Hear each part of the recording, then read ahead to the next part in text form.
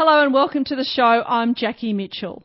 This is where we pick the best brains in the business world and you, the listener, feel like you are eavesdropping on a really interesting coffee conversation to give you and your business the inside edge. We take a look into the business mindsets of leaders and brands and probe into how they think, feel, learn, manage teams and themselves.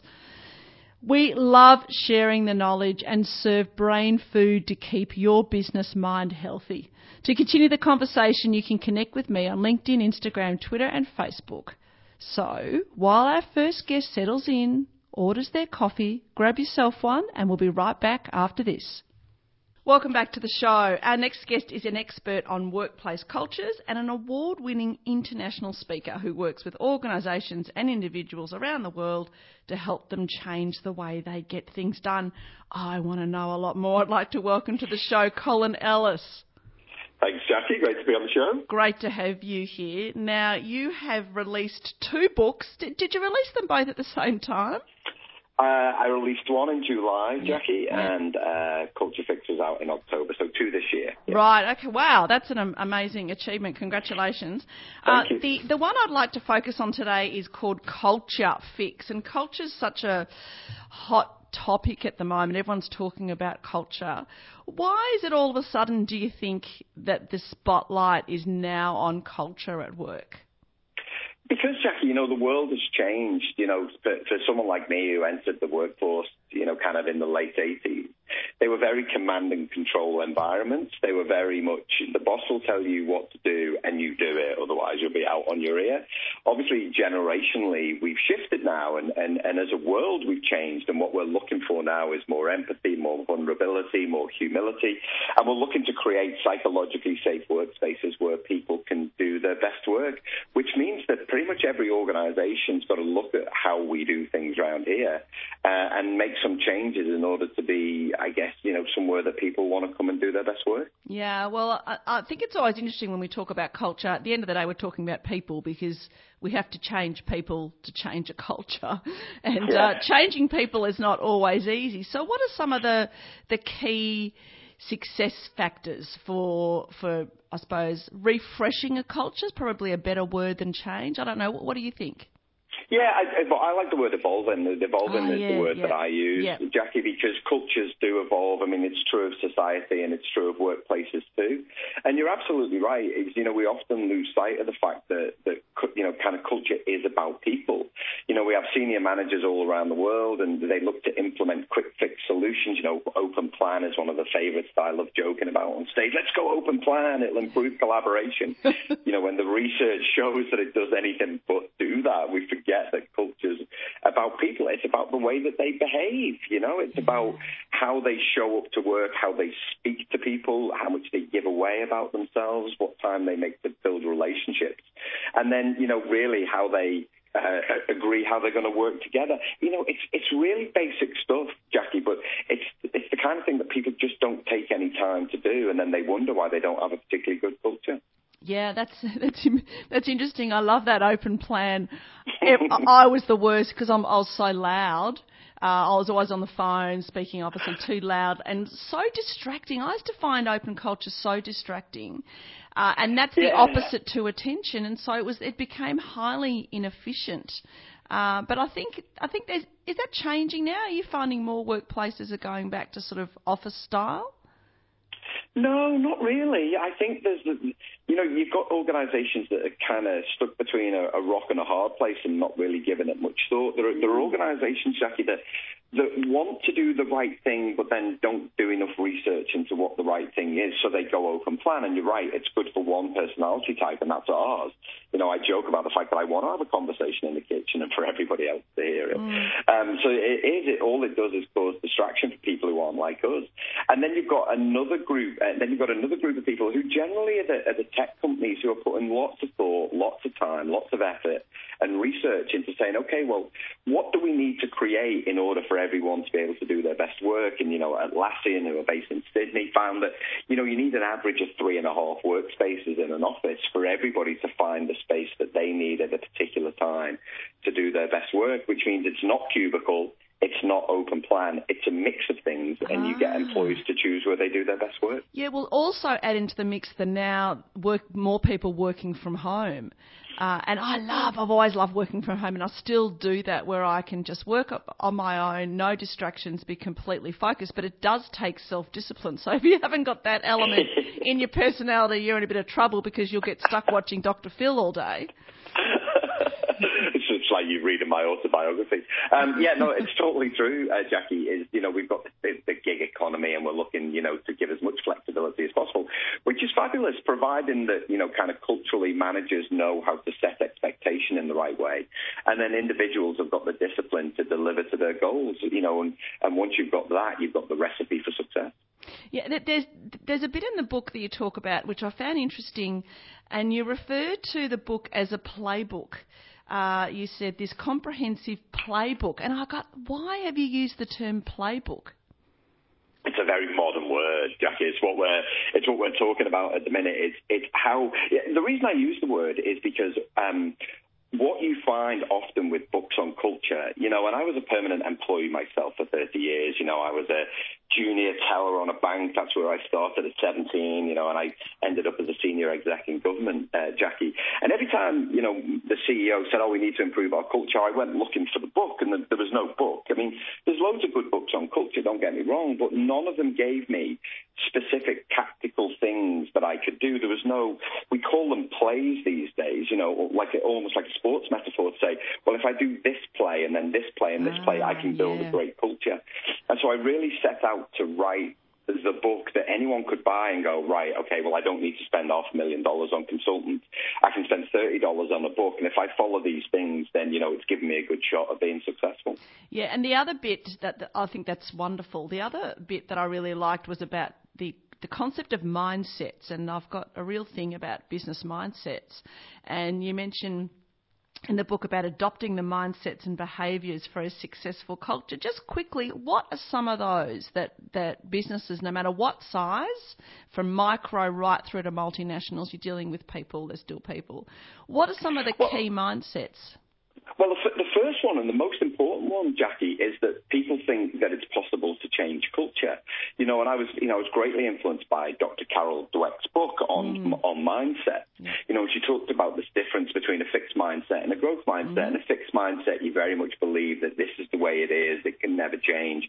You think negatively of yourselves and other people. Often in fixed mindset cultures, you have lots of people talking behind each other's backs. And most organizations go into any kind of cultural evolution and they'll tell themselves things like, culture change is hard.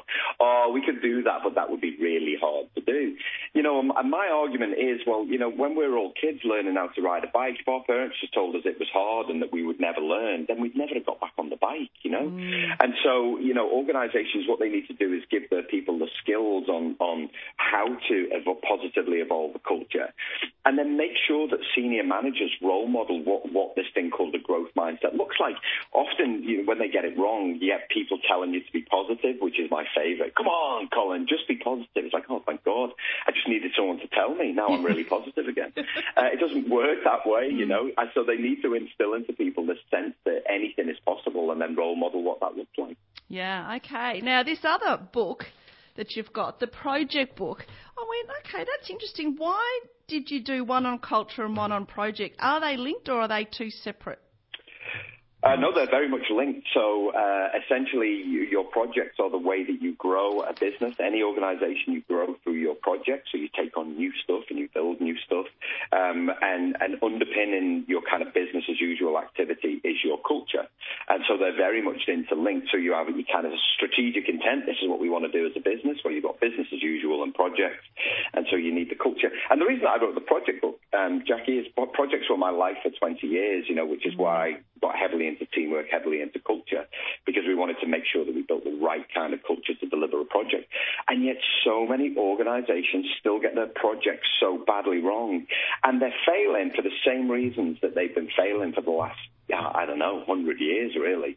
And so it's really time for organizations to put the development budgets for project people into the thing that matter, and that's by good people who build great teams. Yeah, and if you run a project well, then it's about creating efficiencies, and there's so much positive, but you see so much waste in project management, don't you? Oh, you do. Like, so many deadlines are missed. Yeah. Budget, go over budget, and then they come up, and I kind of, this was me early in my career as well, they come up with like thousands of excuses like scope creep and all this bad planning, and essentially there's two reasons that projects fail.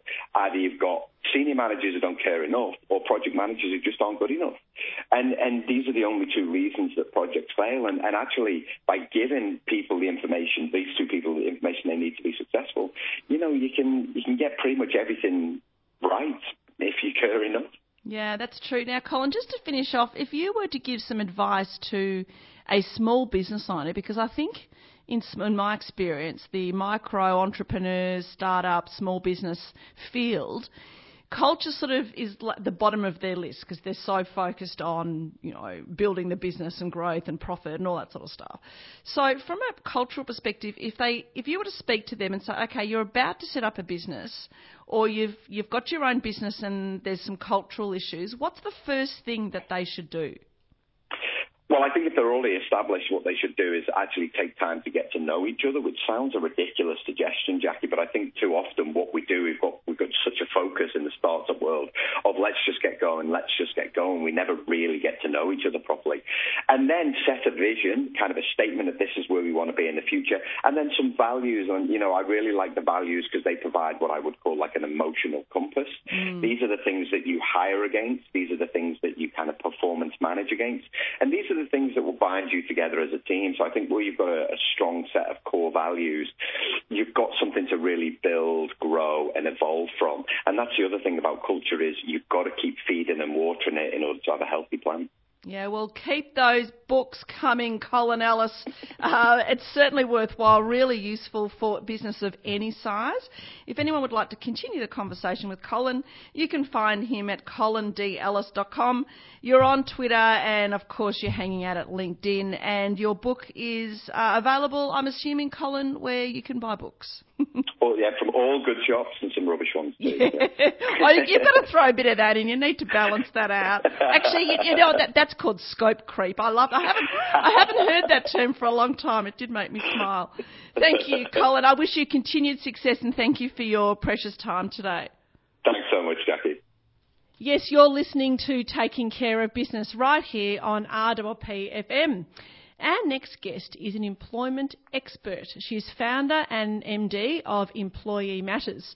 Her business and flying solo and is regularly quoted in publications such as the Sydney Morning Herald, ABC Radio, the Huffington Post and now RPP FM. Welcome, Natasha Hawker. Well, that's great. Thanks, Jackie, for having me. I really appreciate it. Good to have you here. Now, you've been running some SME research consistently shows that people issues are the primary cause of headaches for most businesses, particularly small businesses. Why is that the case? Look, I think it's a really good question. I think, MYOB do a survey every year about what keeps business owners awake at night. And every year it's cash flow and employees. It depends year on year whether it's cash flow in number one position and employees in number one.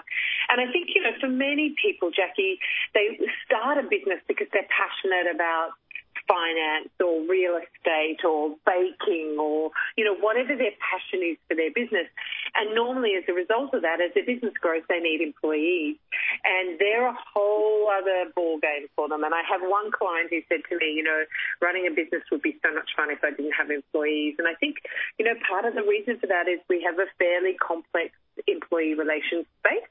And, most business owners struggle to keep up or keep on top of what they need to understand to basically hire, manage and exit well. And that's part of the challenge for them. And if their people aren't great, then their businesses aren't going to be great. Yeah, it got me thinking when people start businesses, and I do a lot of work with entrepreneurs and startups, and they start with this big idea and the passion and excitement and enthusiasm, and they quite often don't think about when it grows that you'll have to get staff in and everything that goes with managing staff. It's sort of a bit of a Band-Aid mentality. Has that been your experience? Very much so. And, I think I always say your employees are your greatest asset. They're also potentially your greatest liability. So we're all about how can we build employee asset businesses. And a big part of what we do, Jackie, is there is a police component of it's compliance involved in HR, that we're doing everything as we should. But the other piece that I think most business owners miss is the lift piece. When you hire well, when you've got a highly engaged team, when you measure the results, when you actively performance manage people, the lift in your productivity and profitability can be enormous. And most business owners don't do that. I think they think about plant equipment and machinery. Yes, we need maintenance plans for that, and we need to make sure that everything's good. But they just sort of plug a person in a desk and say, right, off you go. Wonder why they don't get the results from that same investment. And so it's how do you get the ROI on your people? Yeah, and also with entrepreneurs and small business or small to medium-sized businesses, quite often they don't have a full-time HR person. If they're lucky, they might have an HR consultant come in. So it's always sort of, tucked away in a drawer somewhere, or it's too hard to think about. And that led me to your book that you have just released, From Hire to Fire and Everything in Between. And I was giving it a read recently, and it actually scared me a little bit because it made me realise how much I don't know. Has that been common feedback from those that have read your book? Yeah, look, I think it's awareness, and unfortunately this is the big thing. I think you raise a good point. Most business owners don't try and deliberately do the wrong thing. They actually want to do the right thing. But the statistics show us time and time again that in front of the Fair Work Commissioner in terms of unfair dismissal complaints, it's small to medium businesses that are fronting up all the time. And for exactly that reason, they don't have that HR expertise as and when they need it. And so that causes them some problems. So I think a big part of why I wrote the book was I'm so passionate about small business owners. I think they're the hardest working Australians we have. And yet, sometimes things come unstuck for them, not because they're trying to do the wrong thing, it's because they didn't know. But unfortunately, that is not a defence. If you have to show up to the commissioner, he's going to say, well, you should have known that you needed to have that support person there when you have that difficult conversation. And so writing the book for me was a big part of getting that message out there, and it can be done well. And I think for most people, the feedback that I've got, which is fabulous, is that it's become their dog-eared book companion, and it sits on their desk and they go, oh, I need to have one of those difficult conversations. What do I need to be aware of? And then they just jump to that page and they're much more confident having that conversation, knowing that they've got, the understanding behind them about what they can and can't do. And I think, for a lot of business owners, Jackie, they're almost scared by their employees now. And, the reality is that I often say to business owners, you need to get them to follow reasonable instructions. As long as you're not asking them to do something unreasonable, then they should do what you're asking them to do. And a lot of times it's like, oh, okay, well, I'll do that then. So, it's really important that people understand the legal frameworks they're working in so they can get this stuff right. Yeah, well, I deal with a lot of businesses, and I thought I knew enough, but I clearly didn't. And there was a bit in the book, and it says, "Do I have your attention now?" And the preamble to that was, and I'm going to read this out because it freaked me out, and I'll tell you what I did after I read it, which will make you have a little giggle, but it shows that how effective this book was. So it says here, there are some very large financial implications for getting this wrong, with each breach of a modern award exposing your business to fines of up to $63,000 for a corporation and $12,600 for an individual. Then you go on to say, which I like this bit, let me be very clear here. This is per breach. I went, oh my God. And then it's got, a breach can be as simple as not giving out the Fair Work information statement. Now, I've employed staff. We run a family business as well. I have friends that have employees. I've never heard of the Fair Work information statement. So then I Googled it, I've printed it out, and this is what I did afterwards. I went straight to my computer, I Googled it, I printed it out, it's free to download and print online. It's 2 pages, a PDF. I then last night, on a Sunday night when emailing it to everyone I know who has employees to make friends and family to make sure that they've given that out to them. So there you go. So it was very useful for that, but you certainly got my attention. Well, I love hearing that, and I literally have goosebumps on my arm because that is a simple breach. Now, I'm not suggesting, Jackie, that you would necessarily get the full whack of that $63,000, but you could. And it's so important. Business owners, it's hard enough running a business to get bought and stuck by something as simple as that, just because they didn't know, is a really, would be a really sad thing. So one of the things that we've done is on our website there's a little free diagnostic, so business owners can just do that, and it's called Employee Metrics Mini, and that will give them a hint as to whether they're doing the basics right. So, and which website's that, like that, Natasha? What's the website address? What's the website address? The website is employeematters.com.au. Right. And if you just go on to the Contact Us page, you can do the discovery tool there, the employee metrics tool there. And it's a great way just to go, oh, all right. Another simple one, Jackie, along that line is you must have a copy of the modern award that your employees are employed under available in the office, and they need to know where it is. Now, that can be virtually available on an intranet, but they need to have access to it, and that, again, would be deemed, if they didn't, a breach. So that needs to happen. And the other thing that most business owners don't do is they don't put the classification under the award in their employment contract. So they need to say, Natasha's hired, she's a level 3 1A, and that needs to be very clearly in my employment contract so I know how you're categorising me under my modern award. So it's really important that we get these basic stuff right, and they're not hard to fix. You just fixed it really well, by emailing that out, and hopefully you'll be able to protect your friends' businesses as well. Well, that's right. And I said, look, just put it in the employee handbook. You might already have that, but it can just go in there with the OH&S and all the other documentation that you give to someone that's newly employed, and it can just go in there as part of the kit.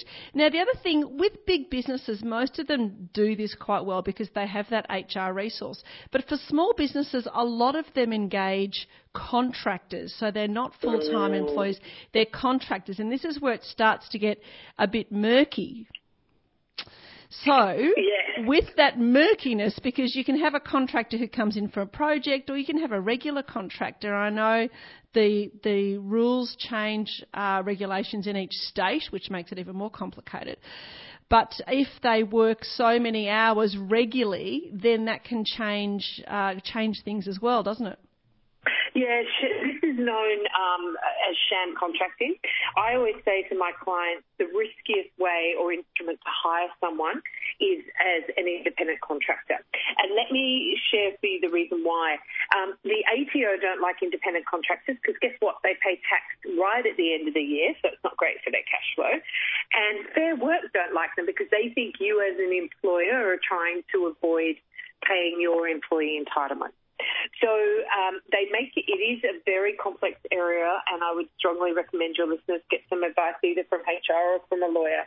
But essentially the test is multifaceted. So an example being, if an employee wears your uniform, carries your business card, and you're calling them, even if you've got them on contract, an independent contract, they would be two things that they would potentially fail the test of whether they truly are an independent contractor.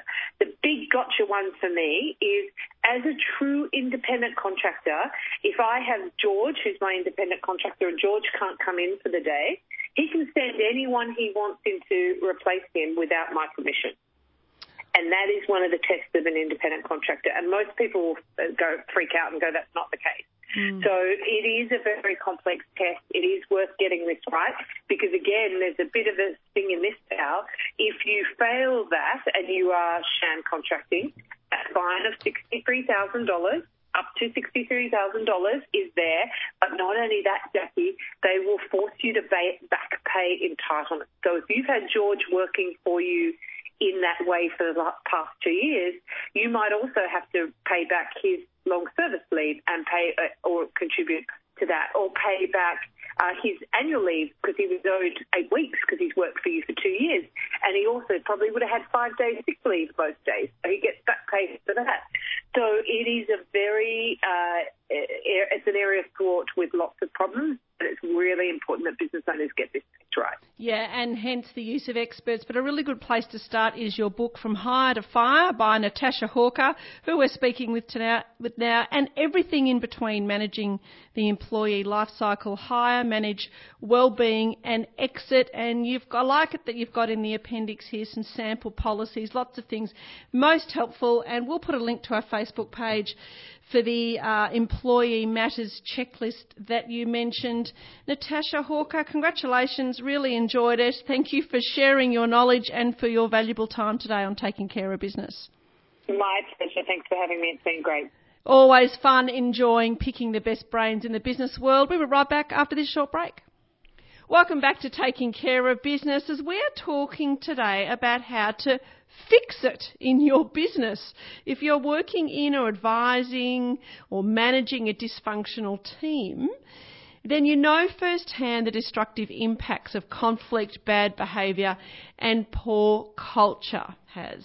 Our next guest is going to guide and help us to relieve the headaches for managers and business owners in managing teams. She's the co-founder and managing director of workplace advisory firm WorkLogic and published author Rose Bryant-Smith. Welcome to the show. Thanks, Jackie. Great to have you here. Now, Rose, I've got to start really obvious question, and it was something when I was looking at your book, which we'll talk about in a sec, but what are the characteristics of a dysfunctional team? Because I looked at that and I thought, I wonder if my team's dysfunctional. So what should I be looking for? Well, most of the signs of dysfunctional teams are pretty obvious. So I think if you don't feel like you're working in a dysfunctional team, you're probably not. But I think one of the things to look for if you fear that perhaps your team isn't working at its best is conflict that's not being addressed, things that are ticking on over time and that nobody feels safe enough or brave enough to have a conversation about. Individuals who are behaving badly, like lots of gossip in the tea room, type of dragging down conversations, and also sometimes what might be put forward as all good fun, in fact, is quite toxic and nasty. So jokes about particular groups of people or undermining and excluding individuals. It's interesting you mentioned jokes, because I've always had a view that, humour is a wonderful gift, but it can be used for evil, and a lot of people use jokes and humour to be really nasty, but they sort of hide it or cover it up by saying, I'm just joking, and not realising that the damage that they're doing. Yeah, that's right. And I think another thing that people do is forget that when you're at work, even if you're mates with some of your colleagues, the different rules apply. So sometimes people think, if it's okay down at the pub to make some joke about a racist group, and when I say okay, not by me, but by some people, then that should be fine at work and it's all a bit of fun.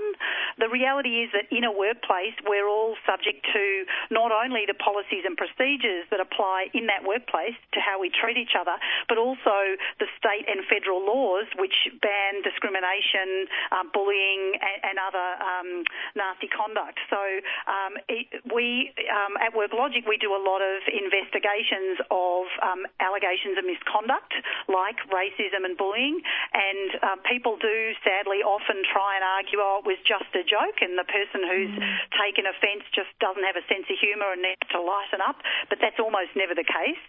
The fact is, if you're saying something that's racist and you think it's funny, doesn't mean it's not racist.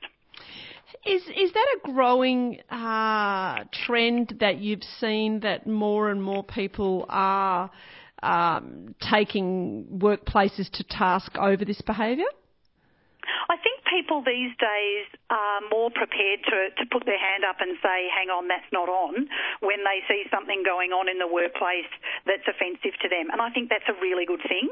I think that with, firstly, the legal protections around good, proper behaviour in the workplace, banning things like bullying, sexual harassment, and other inappropriate conduct.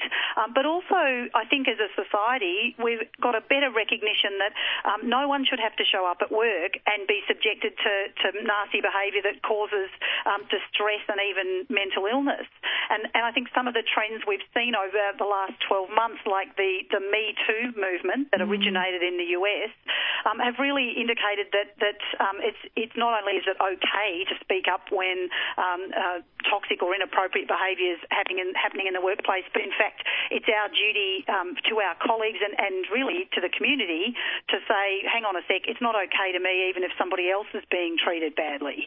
Because this isn't just an ethical question and not just a legal question. In addition, it's really damaging to the business as well as to individual people's health and safety. Yeah, that's a really good point. It's interesting because it sort of got me thinking, and I've listened to people say, oh, you know, we're being overly politically correct, and I've gone, well, I don't know, is that true or is it not? Are people becoming more sensitive, or is it only because awareness has increased? What's your view? Yeah, I don't think people are becoming more sensitive. I just think that this whole idea of, it's all just political correctness gone mad is often a backlash against a change in values in the workplace and an attempt to go back to these, inverted commas, good old days of the 1960s.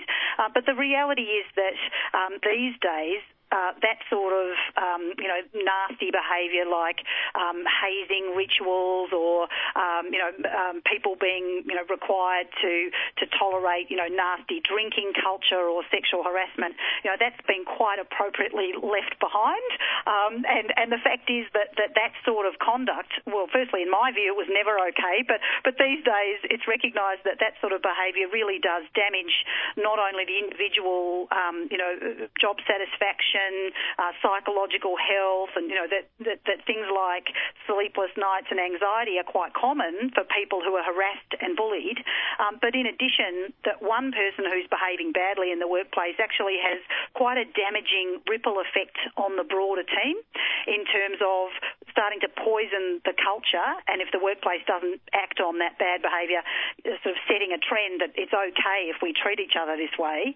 And in addition, it damages productivity, it diverts management attention, and it's more likely that the best performer in a team will leave if somebody else in the team is behaving badly and being allowed to get away with it. So there was a really interesting study done that was published in a Harvard Business School report a couple of years ago, which found that keeping a toxic employee on the payroll costs the average business about $15,000 American dollars per year more because of the damage to productivity and the greater likelihood that the stars of the team are going to leave.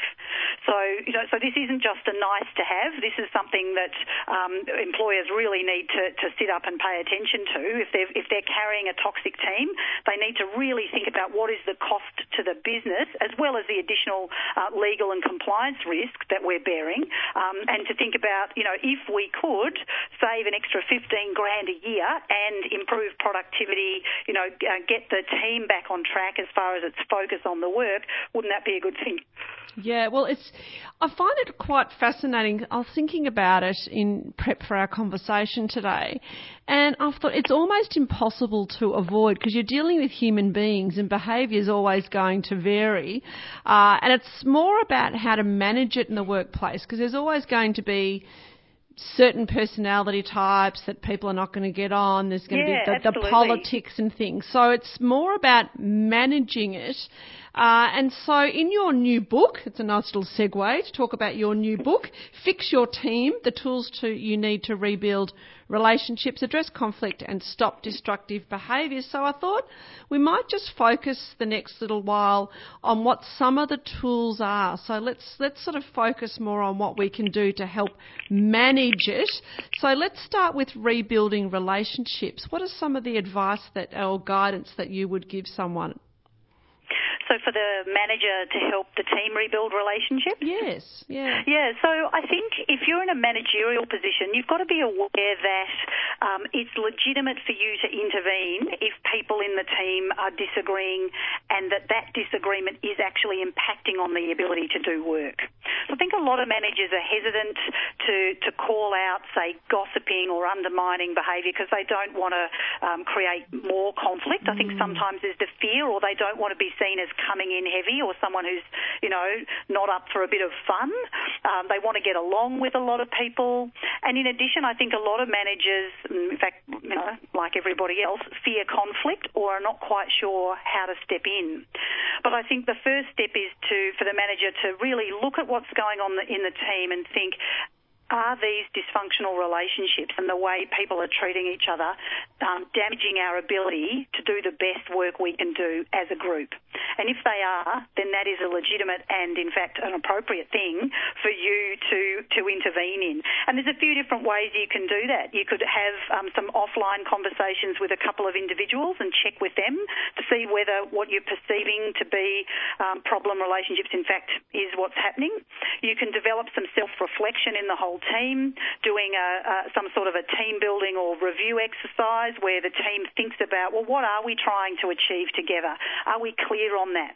Are we clear how each one of us and our work fits into that broader effort? And also, do we agree on the values that should guide how we get there? Because quite often there's a lack of clarity in the way the team is operating that's meaning that individual spats or bad behaviour by one person are being allowed to continue over a long period of time because there just isn't sufficient accountability for what we're doing and how we treat each other. So I think the first thing for managers is really to decide to take action and then to think carefully about how they can do that. That's wonderful advice, Rose Bryant-Smith. Your book is available, I'm assuming, where all good books are sold? It is, and online also, with Book Depository and Booktopia. Excellent. Now, if people want to find more about Work Logic and more about you, where's the best place for them to find out? Yeah, so they can find out on worklogic.com.au, which is the website of our consulting firm. And we've also set up a separate site, fix-your-team.com, which talks about the book. There's a blog with articles that we've written and published in newspapers and magazines about various team dysfunctions. And also there's some downloadable training for managers, 40 minutes of training about the 5 key skills that managers can develop to help turn around their team and bring out the best in everyone. Oh, that's great, Rose. Thank you so much for your wisdom today and sharing all that knowledge. Really appreciate your valuable time. Thanks for having me, Jackie. That's the end of another stimulating show. We hope you've enjoyed eavesdropping on our conversation, picked up some tips, learned something new, or at the very least feel inspired. If you just joined us, you've missed a lot, but the podcast will be available on my social media, Jackie Mitchell. Thank you to our worldly and thought-provoking guests. We look forward to your company next Friday. In the meantime, keep taking care of your business mindset.